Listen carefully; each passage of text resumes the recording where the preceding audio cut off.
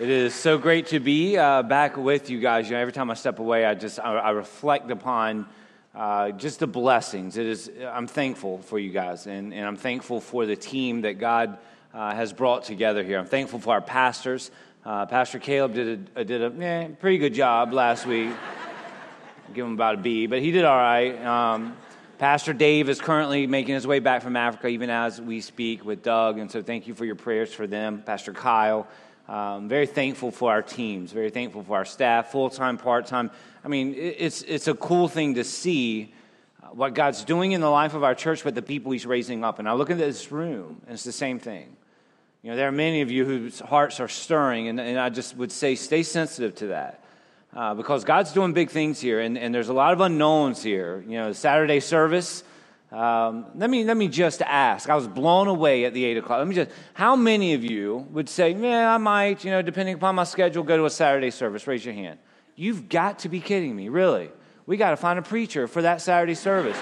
And so this Thursday night, we're going to do a couple of things, all right? And it's before the tip-off, and that may have been planned strategically or not, I'm not sure it was. So at 6 o'clock this Thursday night, the game started at 7, I think 7:12, Chad, something like that, if I'm not mistaken. Hopefully Carolina will be like 7:45. We'll see how that goes tonight. But anyway, the prayer event starts at 6. And so this Thursday night, this is what we're going to do, 6 to 6:55. And so what I'm asking you to do, why y'all laughing? Oh, because it's not to 7, 6:55? Yeah, we're going to give you 5 minutes because I'm going to take that 5 minutes this morning. So 6:55. We're gonna start at 6. We're gonna worship together. It's gonna be a very sweet time that we worship together. Then we're gonna pray. We want to saturate this thing with prayer. What's led us to this place is prayer. Because I would tell you a year ago, if you'd have told me, we're gonna do a Saturday night, I would have been like, get out of my face. Like I can't even hear that. And the Lord has just continued to just confirm this. Now, there are major needs in this. And so on Thursday night, we're going to pray together. We want to saturate this thing with prayer. We want the Lord to lead this. We don't want to do anything the Lord's not leading. But then we got team leaders. We've got parking lot leaders, team coaches. We've got first impressions. We're going to do something radical for our Saturday night service. We're going to serve coffee, and we're going to see how that goes on Saturday night. So you'll have coffee. And so this Thursday night, you've got your first impressions team will be here. Children's leaders will be here. We need help to carry this out, and we believe God is leading us in this. And so I challenge you. I know it'd be easy. Thursday night, prayer walk. I ain't going to do that. Come, worship with us, pray with us, and just be open, right? I mean, just be open to what the Lord may be leading you to do, whether it's attending or maybe serving somewhere in the midst of a weekend worship celebration. And so we're excited about that. And so this Thursday night, we'll do that. 6 to 6:55 is what it will be. And then the new members class, we're going to do 2 weeks of a new members class. If you're like, man, we still haven't gone through that. Well, this Wednesday and next Wednesday, we'll knock it out. New members class, 6:30 to 7:30. And if you can't make those Wednesday nights, we'll come back on a Saturday. And Saturday, April 6th, 1 to 4, we'll knock it out. And so, again, just be open. I mean, God's doing big things here. And he's doing more than just leading us to sit, right? I mean, there's seasons of that. I get that. But I know there are many of you out there, God's stirring, and there's something unique that you bring to the table. We may have gifts that are similar, but there's something unique because there's no one like you. There's no one with your story. There's no one with your struggles. There's no one with the journey that God has brought you to. So therefore, there are things you bring to the table that no one else brings, that God wants to use in you but through you. And so not only are you robbing the blessing of joy of being in that and serving that, but others are being robbed of what God wants to do in your life. And so I've got 2 weeks of stuff to share with you guys. Y'all better be ready for me this morning because I missed last Sunday, and I'm just going to be a fire hydrant, and let's see how it goes. All right, take your Bibles and turn with me to Luke chapter 6. I'm excited, man. I'm excited. I see the people that God is gathering. And to me, man, God's done great things, but there's some big things in front of us. And it's not a physical building. That's a part of this. And we're going to see the foundation being laid in the weeks to come. Could be this week, could be next week. We're excited about that. But that's really, to me, that's not where my heart. That's exciting, but I'm excited because I see the people that God is aligning.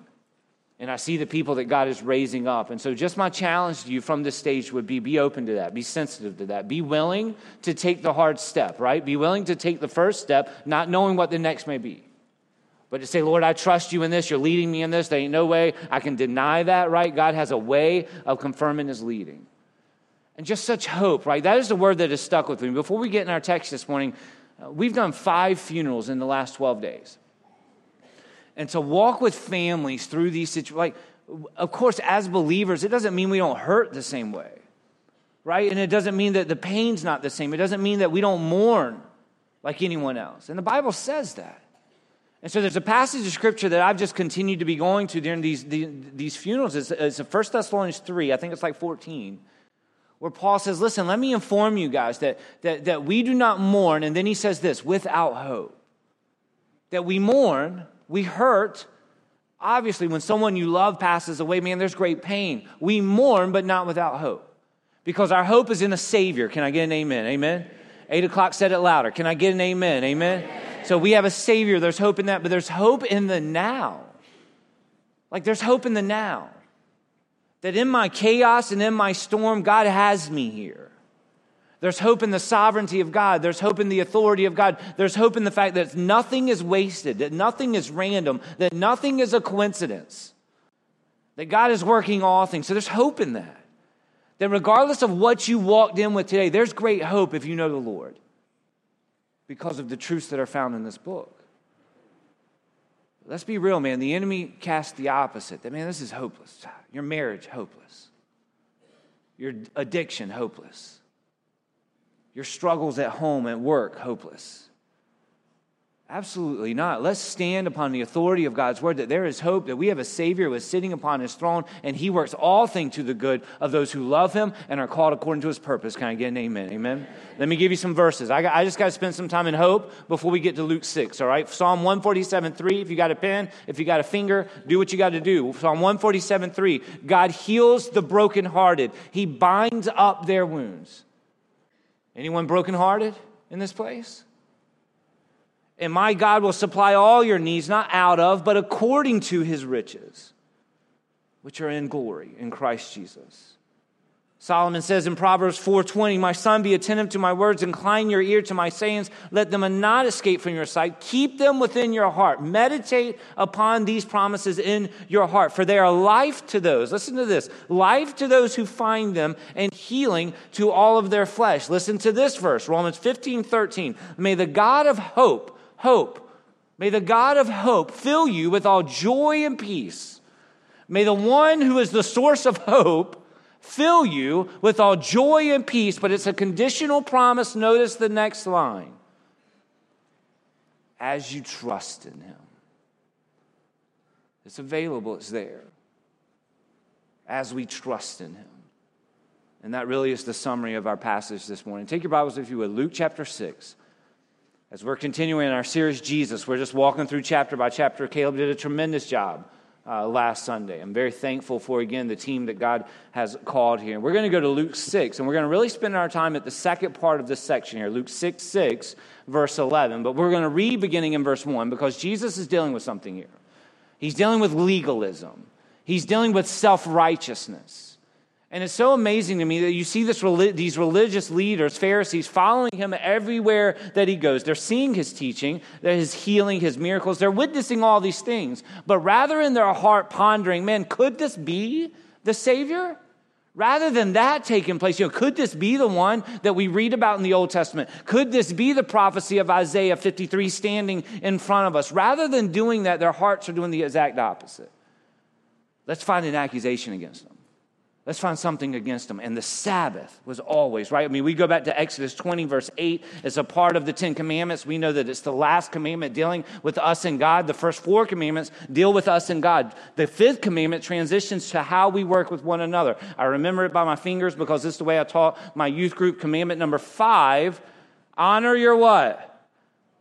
Father and mother. Fathers and mothers. Can I get an amen? Amen.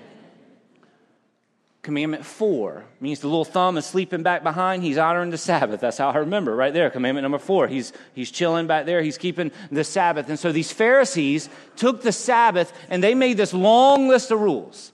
You can't do this on the Sabbath and you can't do this on the Sabbath. Well, we know it goes back to creation that God created the earth in 6 days. On the 7th day, he rested. And so ultimately, the reason for the Sabbath was to rest, was to not work, was to take a walk and enjoy the creations of God, was to spend time with our family. But these religious leaders began to write all these rules that if you open a door, you have to open it and close it with your right hand, because if you use your left hand, that's work and you're breaking the Sabbath.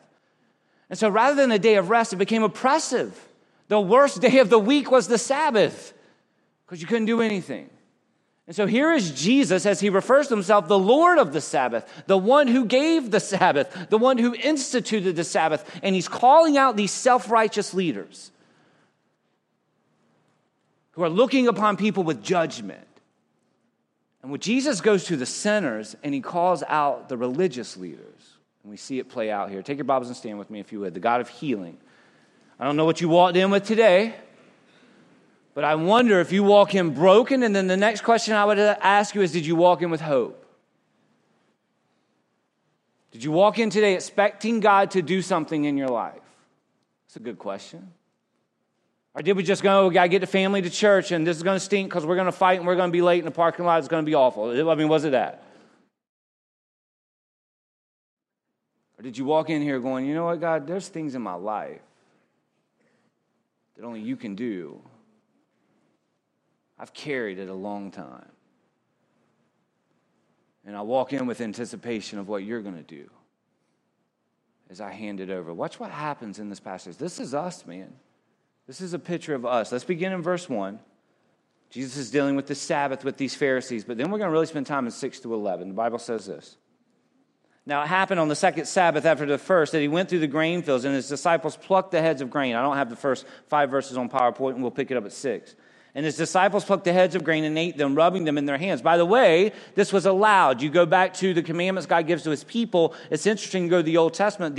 They're details of what they could do in other people's fields of grain. And there was a certain amount that they could take, so they're not breaking any law. And trust me, the God of law, Jesus, would have called them out had they been breaking the law. But these Pharisees are all up in the business, walking around, trying to find something that they're doing wrong. Look at what happens. And some of the Pharisees said to them, why are you doing what is not lawful to do on the Sabbath? But Jesus answered them saying, have you not even read this? I love that Jesus is sarcastic. Like, that makes me feel better about my sarcasm. Amber, I'm just being like Jesus when I do that. Sorry. 2 weeks I've been gone. Y'all in trouble. All right, here it goes. What's it said? But Jesus said to them, have you not even read? You act like you know the law. You act like you know the Bible. Have you not even read this portion, is what he said? That David, when he was hungry, and those who were with him, this whole story goes back to when David was fleeing for his life. He goes to the priest. There were bread that was set aside just for the priest. It was sanctified, but he was hungry. And so the whole point of the matter is someone's needs come before the principles of the law. That's what Jesus is teaching. Now he went to the house of God, took and ate the showbread, is what it's referred to, and also gave to some of those who were with him, which is not law for any but the priest to eat. And he said to them, the Son of Man is also the Lord of the Sabbath. Now it happened on another Sabbath, here we go, watch this, that he entered the synagogue and taught, and a man was there whose right hand was withered. That's all we're told about this guy. So the scribes and Pharisees watched him closely, whether he would heal on the Sabbath, that they might find an accusation against him. How hard their hearts were as they stood in the presence of Jesus. You want to talk about fight you can't win, look at the next part. But he knew their thoughts. Can you imagine fighting with someone who can read your mind? That ain't fair. And said to the man who had the withered hand, arise and stand here, and don't miss the next line, don't miss the next line, don't miss the next line. And he arose and stood. That's all Jesus asked him to do. Come to me. There's no conversation. There's no question. Come to me. Luke says he does. Then Jesus said to them, I'll ask you one thing. Is it lawful on the Sabbath to do good or to do evil, to save a life or to destroy? And when he looked around at them all, he said to the man, stretch out your hand. Stretch out what you've been carrying. Stretch out what other people are judging you about. Stretch it out. Let it be exposed in front of everyone. He doesn't pull them off to the side in front of all of these people. He says, stretch it out. Give it to me. Watch what I can do. This is us. What are you holding on to? And when he looked around at them all, he said to the man, stretch it out. And he did so. And his hand was restored as whole as the other. They were filled with rage. What a reaction to the work of God. And discussed with one another what they might do to Jesus. Join with me as we go to the Lord in prayer. Heavenly Father, Lord, our hope is in you this morning. Our hope is not in ourselves. Our hope is not in our church. Our hope is in a Savior. Our hope is in Christ. Lord, we know that there is the anchor of our soul. That the ups and downs of our lives and the seasons of our lives. And there are people this morning in a storm gathered here. They can't see their hand in front of their face because they're in darkness. and the enemy's lying. And hopelessness is an awful thing. He lies about the hopelessness of a marriage or a family or a situation. Lord, we rest in your hope. And Lord, in your hope, the giver of hope, there is joy and there is peace. And so, Lord, we claim that this morning, that in Christ there is joy and there is peace. And that joy remains regardless of where we're at. Lord, we take great strength in knowing that you have us, that, Lord, you're in control of this. There's nothing wasted. So, Lord, may we be like this man. May we be like this man. Not arguing, not asking for what does the next thing mean? Just responding and surrendering to you. May you be glorified in this hour. We ask it in Jesus' name, and all God's people said. Amen. You may be seated. Y'all stood for a long time right there. I apologize. I stand you up to read scripture and then I talk for 20 minutes. I didn't mean to do that, but it was great to honestly, I mean, it's been a while since I've been able to spend time. 4 Burris pastors is what it was in Florida. So it was my dad, my uncle, who is 6 years older than my dad, and my cousin Spanky, who is the same age as I am. I give Spanky a shout out because sometimes he gets live streamed. And so what's up, Spank? Good to see you. And so it was good. It was fun to hang out with those guys. I went to seminary with them. And so when I was in seminary, I would drive to Wake Forest, Raleigh, North Carolina, every Monday. Remember, Amber, I would drive. We celebrated our 14th wedding anniversary this past week, by the way. And so, awesome. Yeah, I want to say that. She deserves a trophy. So if you want to give her a trophy, give her a trophy. And so we were in Florida, and it was, a lot of experience, over 120 years of ministry in the car. And yet to see the immaturity that was taking place amongst those 4 men, it was mind-boggling to me that I'm looking around these godly men, and the goal was to try to upset my dad. That's the goal. For my cousin Spanky and Uncle Eddie, my dad's very calm, my dad's very proper, and so, right, Brandy? And so the goal is what? The goal is to kind of get him rattled a little bit. Well, guess who was driving the rental car? I was driving the rental car. And so the goal was to get him to say, son, he yells son when he's upset. And on an entrance ramp by the Daytona International Speedway going 90, I got a son out of my dad. And so it was a great trip. It's always a good thing when dad sends you to seminary and says, okay, he would say 2 things. Stay surrendered, and we're going to talk about that. Stay surrendered. You sign your name on a blank contract. That's all of us. It's not just calling into ministry. If you're seeking the Lord, what does that mean? It means every day you're staying surrendered to where the Lord may take you, and that's scary. Stay surrendered, and then his next statement, don't get kicked out of seminary. That's what he would always say. And so it was fun to be with those guys, but it's great to be with you guys. I look at this passage of Scripture, and I see me, to be honest with you. I see us. It's a picture of us. We're all crippled. We're born crippled, right? I mean, we're born into the seed of Adam. We're born into our sinful nature. We're crippled. And so what happens? We have to come before the Lord. And first of all, you got to recognize that you're crippled, right? And until you hand that to the Lord, until you hand whatever it is to the Lord, you're just going to carry it yourself. And so I see this passage of Scripture, and Jesus does an amazing thing. We see it in Matthew 2, 9 through 14. You can go to Mark 3 through 1 through 6. Matthew provides a little bit more detail. Luke uses the right hand as a physician, and again, no one else talks about the right hand. Matthew uses the illustration where Jesus says, well, what if your sheep falls into a ditch? You're not going to save the sheep? And then he says, well, isn't men and women more important than animals? And so he's going right to the heart of these Pharisees. That they had become so legalistic that their heart was not turned towards God. Their heart was turned to keeping rules and regulations. And it binded people. It didn't free people. And it allowed them to look down upon people. It allowed them to judge people. It allowed them to say, you're not as close to God as I am because you're not holding these standards like I'm holding them. And so Jesus goes directly to the heart. Look at what happens, verse 6, Luke 6:6. Now it happened on a Sabbath also that he entered the synagogue and taught, and a man was there whose right hand was withered. That's all we know. We know it was his right hand. We know it was withered. But the right hand is symbolic in Scripture. If you go through and you study Scripture, right, John? I mean, the right hand is symbolic. It's a symbol of strength and might and power. And there's verses of Scripture that speak about that. There's verses of Scripture that speak about the right hand of God, the mighty hand of God. Exodus 15:6 says, thy right hand, O Lord, is become glorious in power. Psalm 16:11 says, I have set the Lord always before me because he is at my right hand. I shall not be moved. You even go to 1 Peter, right? 1 Peter 3:22, it talks about when Jesus ascends into heaven. What does the Bible say? Through the resurrection of Christ, he has gone into heaven where? At the right hand of the Father. So here is a man whose right hand is paralyzed. Think about this. Without strength, without might, without power, without authority, he is crippled and there's nothing he can do about it. Let's look at ourselves in this. He has a hopeless situation. It's hopeless. This is what I walk around with. And I have nothing in me to change this, right? It's a picture of us. This is what I have. These are the wounds that I have. These are the baggage that I have. And there's nothing. It's a hopeless situation because there's nothing I can do to fix it. And trust me, I've tried. I wonder if the man tried to hide it or walk around with it in his pocket. Did they have pockets? They have robes. I don't know if he had whatever. Did he try to do something to fix the situation like we do? And Jesus does an amazing miracle here. In a hopeless situation, in a hopeless condition, notice where this man is found.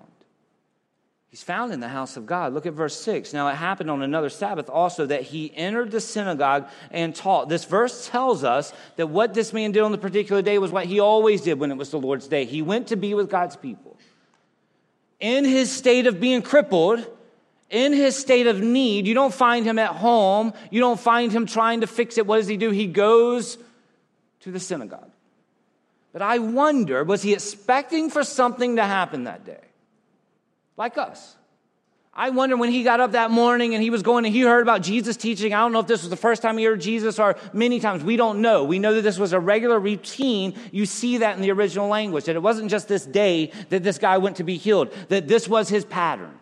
He went to the synagogue to worship, to be with God's people. But I wonder, as he was traveling that day, was his mind even thinking that, man, something amazing might happen? I wonder how many times we walk in and go, something amazing might happen in my life today. I may encounter Jesus in a way that I've never encountered him. I may be changed in a way that I've never been changed. Or no, I'm just going to go because that's what I do. But no, this man came with a hopeless situation and God did a miracle. Even though he was suffering, he still went. I commend so many people. I see it. I see in the hallways. You see people walking in and you see it upon their shoulders. 5 families who have lost loved ones, tragedies. You see it. We carry it. But I look at them and I say, God bless you. You're here. You're here.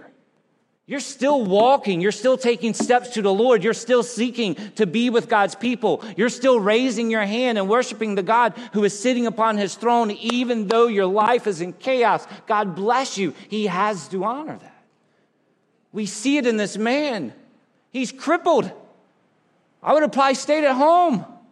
And he came, and Christ changes him. Notice this, chapter 6, verse 7. So the scribes and the Pharisees watched him closely. That phrase right there is in the imperfect tense. I am not a Greek scholar. I barely passed, but I passed. All right. So that original language, it didn't help when I told my Greek professor, you do realize this has already been translated. Don't ever say that to a Greek professor in seminary. It doesn't help your cause. And I did that, but I passed. Thank you, Dr. Black. Luke 6:7 says this.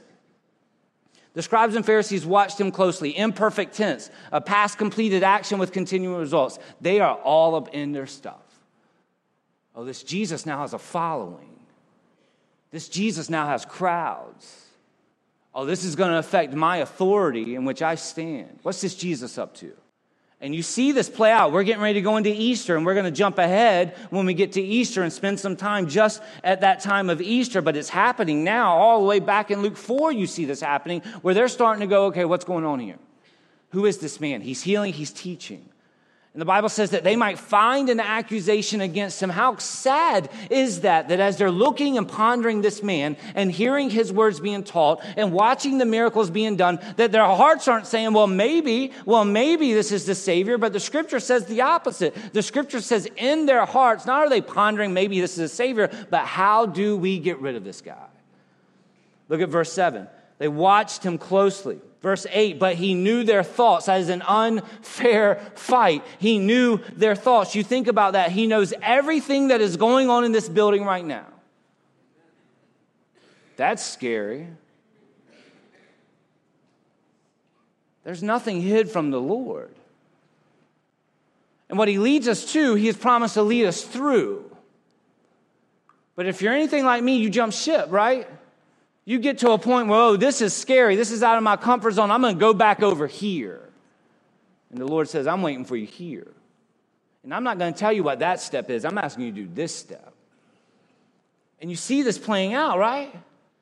The Bible says he knew their thoughts. Next part of verse 8. And he said to the man who had the withered hand, arise and stand here. He simply says, come to me. Bring your stuff to me. Bring your baggage to me. And the Bible says he arose and stood. There's no question asked. There's no conversation or discussion. This man, think about the faith that this required. Think about the humility that this required. The Bible doesn't say how many people were there, but this is a good amount of time into Jesus' ministry. So it's safe to say that there is a crowd. And not only is there a crowd, there are religious leaders walking around looking down at everybody. And Jesus says, bring your crippled hand up front in front of everybody. Bring it. I just wanted to say bring it. That's pretty cool. I wanted to say bring it. I don't think Jesus said it like that. Like, I don't think he flinched, but I see it like that. Like, bring it up here.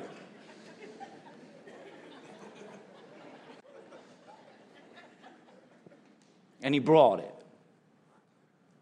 He arose and he stood, with his crippled hand exposed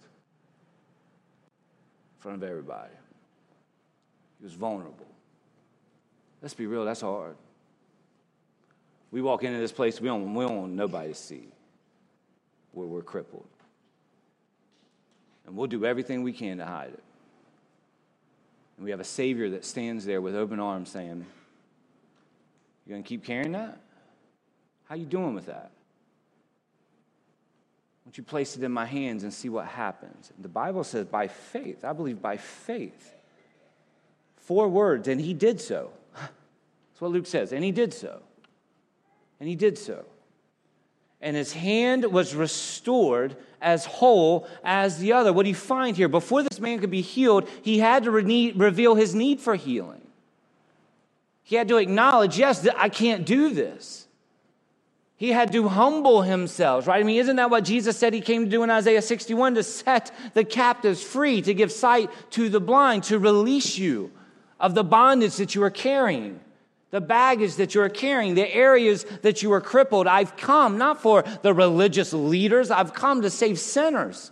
And I've come for you to bring your stuff to me, acknowledge that you can't do it, and surrender yourself before my feet.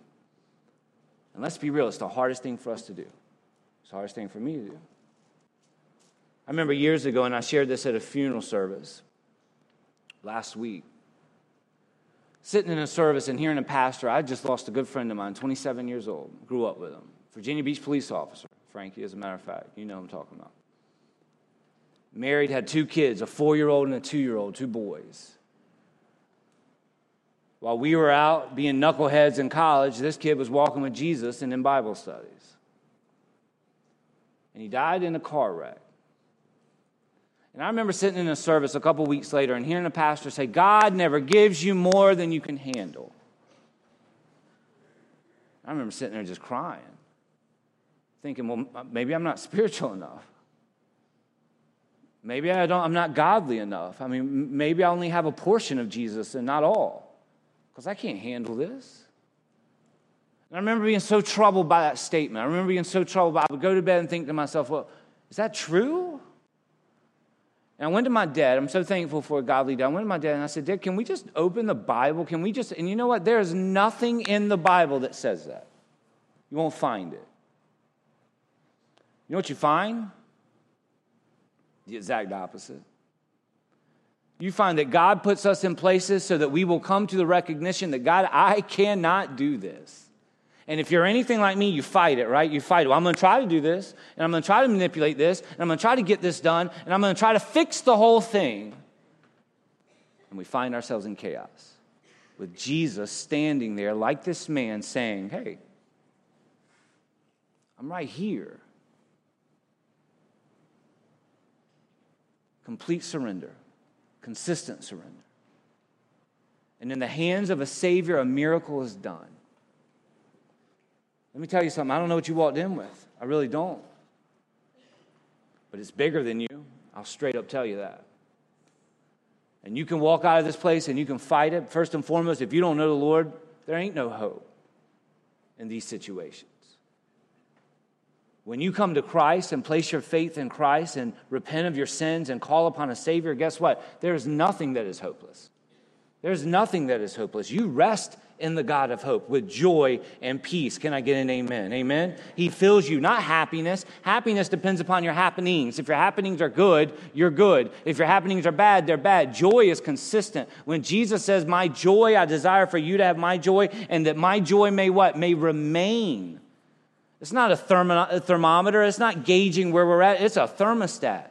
It's regulating our condition regardless of what we're going through, regardless of the storm, regardless how dark it may be. It's the God of hope that fills us with joy, but it requires us to be on our face saying, Lord, here it is. Here it is. I hand it to you. I hand it to you at 8 o'clock. Guess what? I grabbed it again at 8:15, Lord. Sorry. Here it is. Shouldn't have sent that text and thought that about my sister. You saw my mind. Forgive me. And so I come back and I surrender. And at 9:30, when the dude on the interstate ticks me off and I'm selfish and my justice kicks in, Lord, I repent. And I surrender. And at 12 o'clock, when the enemy reminds me of my crippled hand over and over and over again, may I be in a place of power, a place that's overwhelming, but a place of power where I say, Lord, here it is. Here it is. I'm not carrying it. I've carried it for far too long. And you've told me, those who are weary, those who are weary, those who are heavy laden, may you come to me and may you find, say it with me, may you find rest.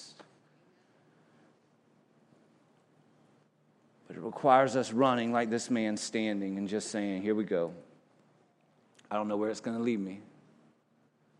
I'm going to show up on a Saturday night service for a prayer event. I might be preaching. Here we go. I'm just kidding. I'm talking about y'all showing up, might be preaching. That fell flat. You get it? It's funny, though, actually. No? Not funny?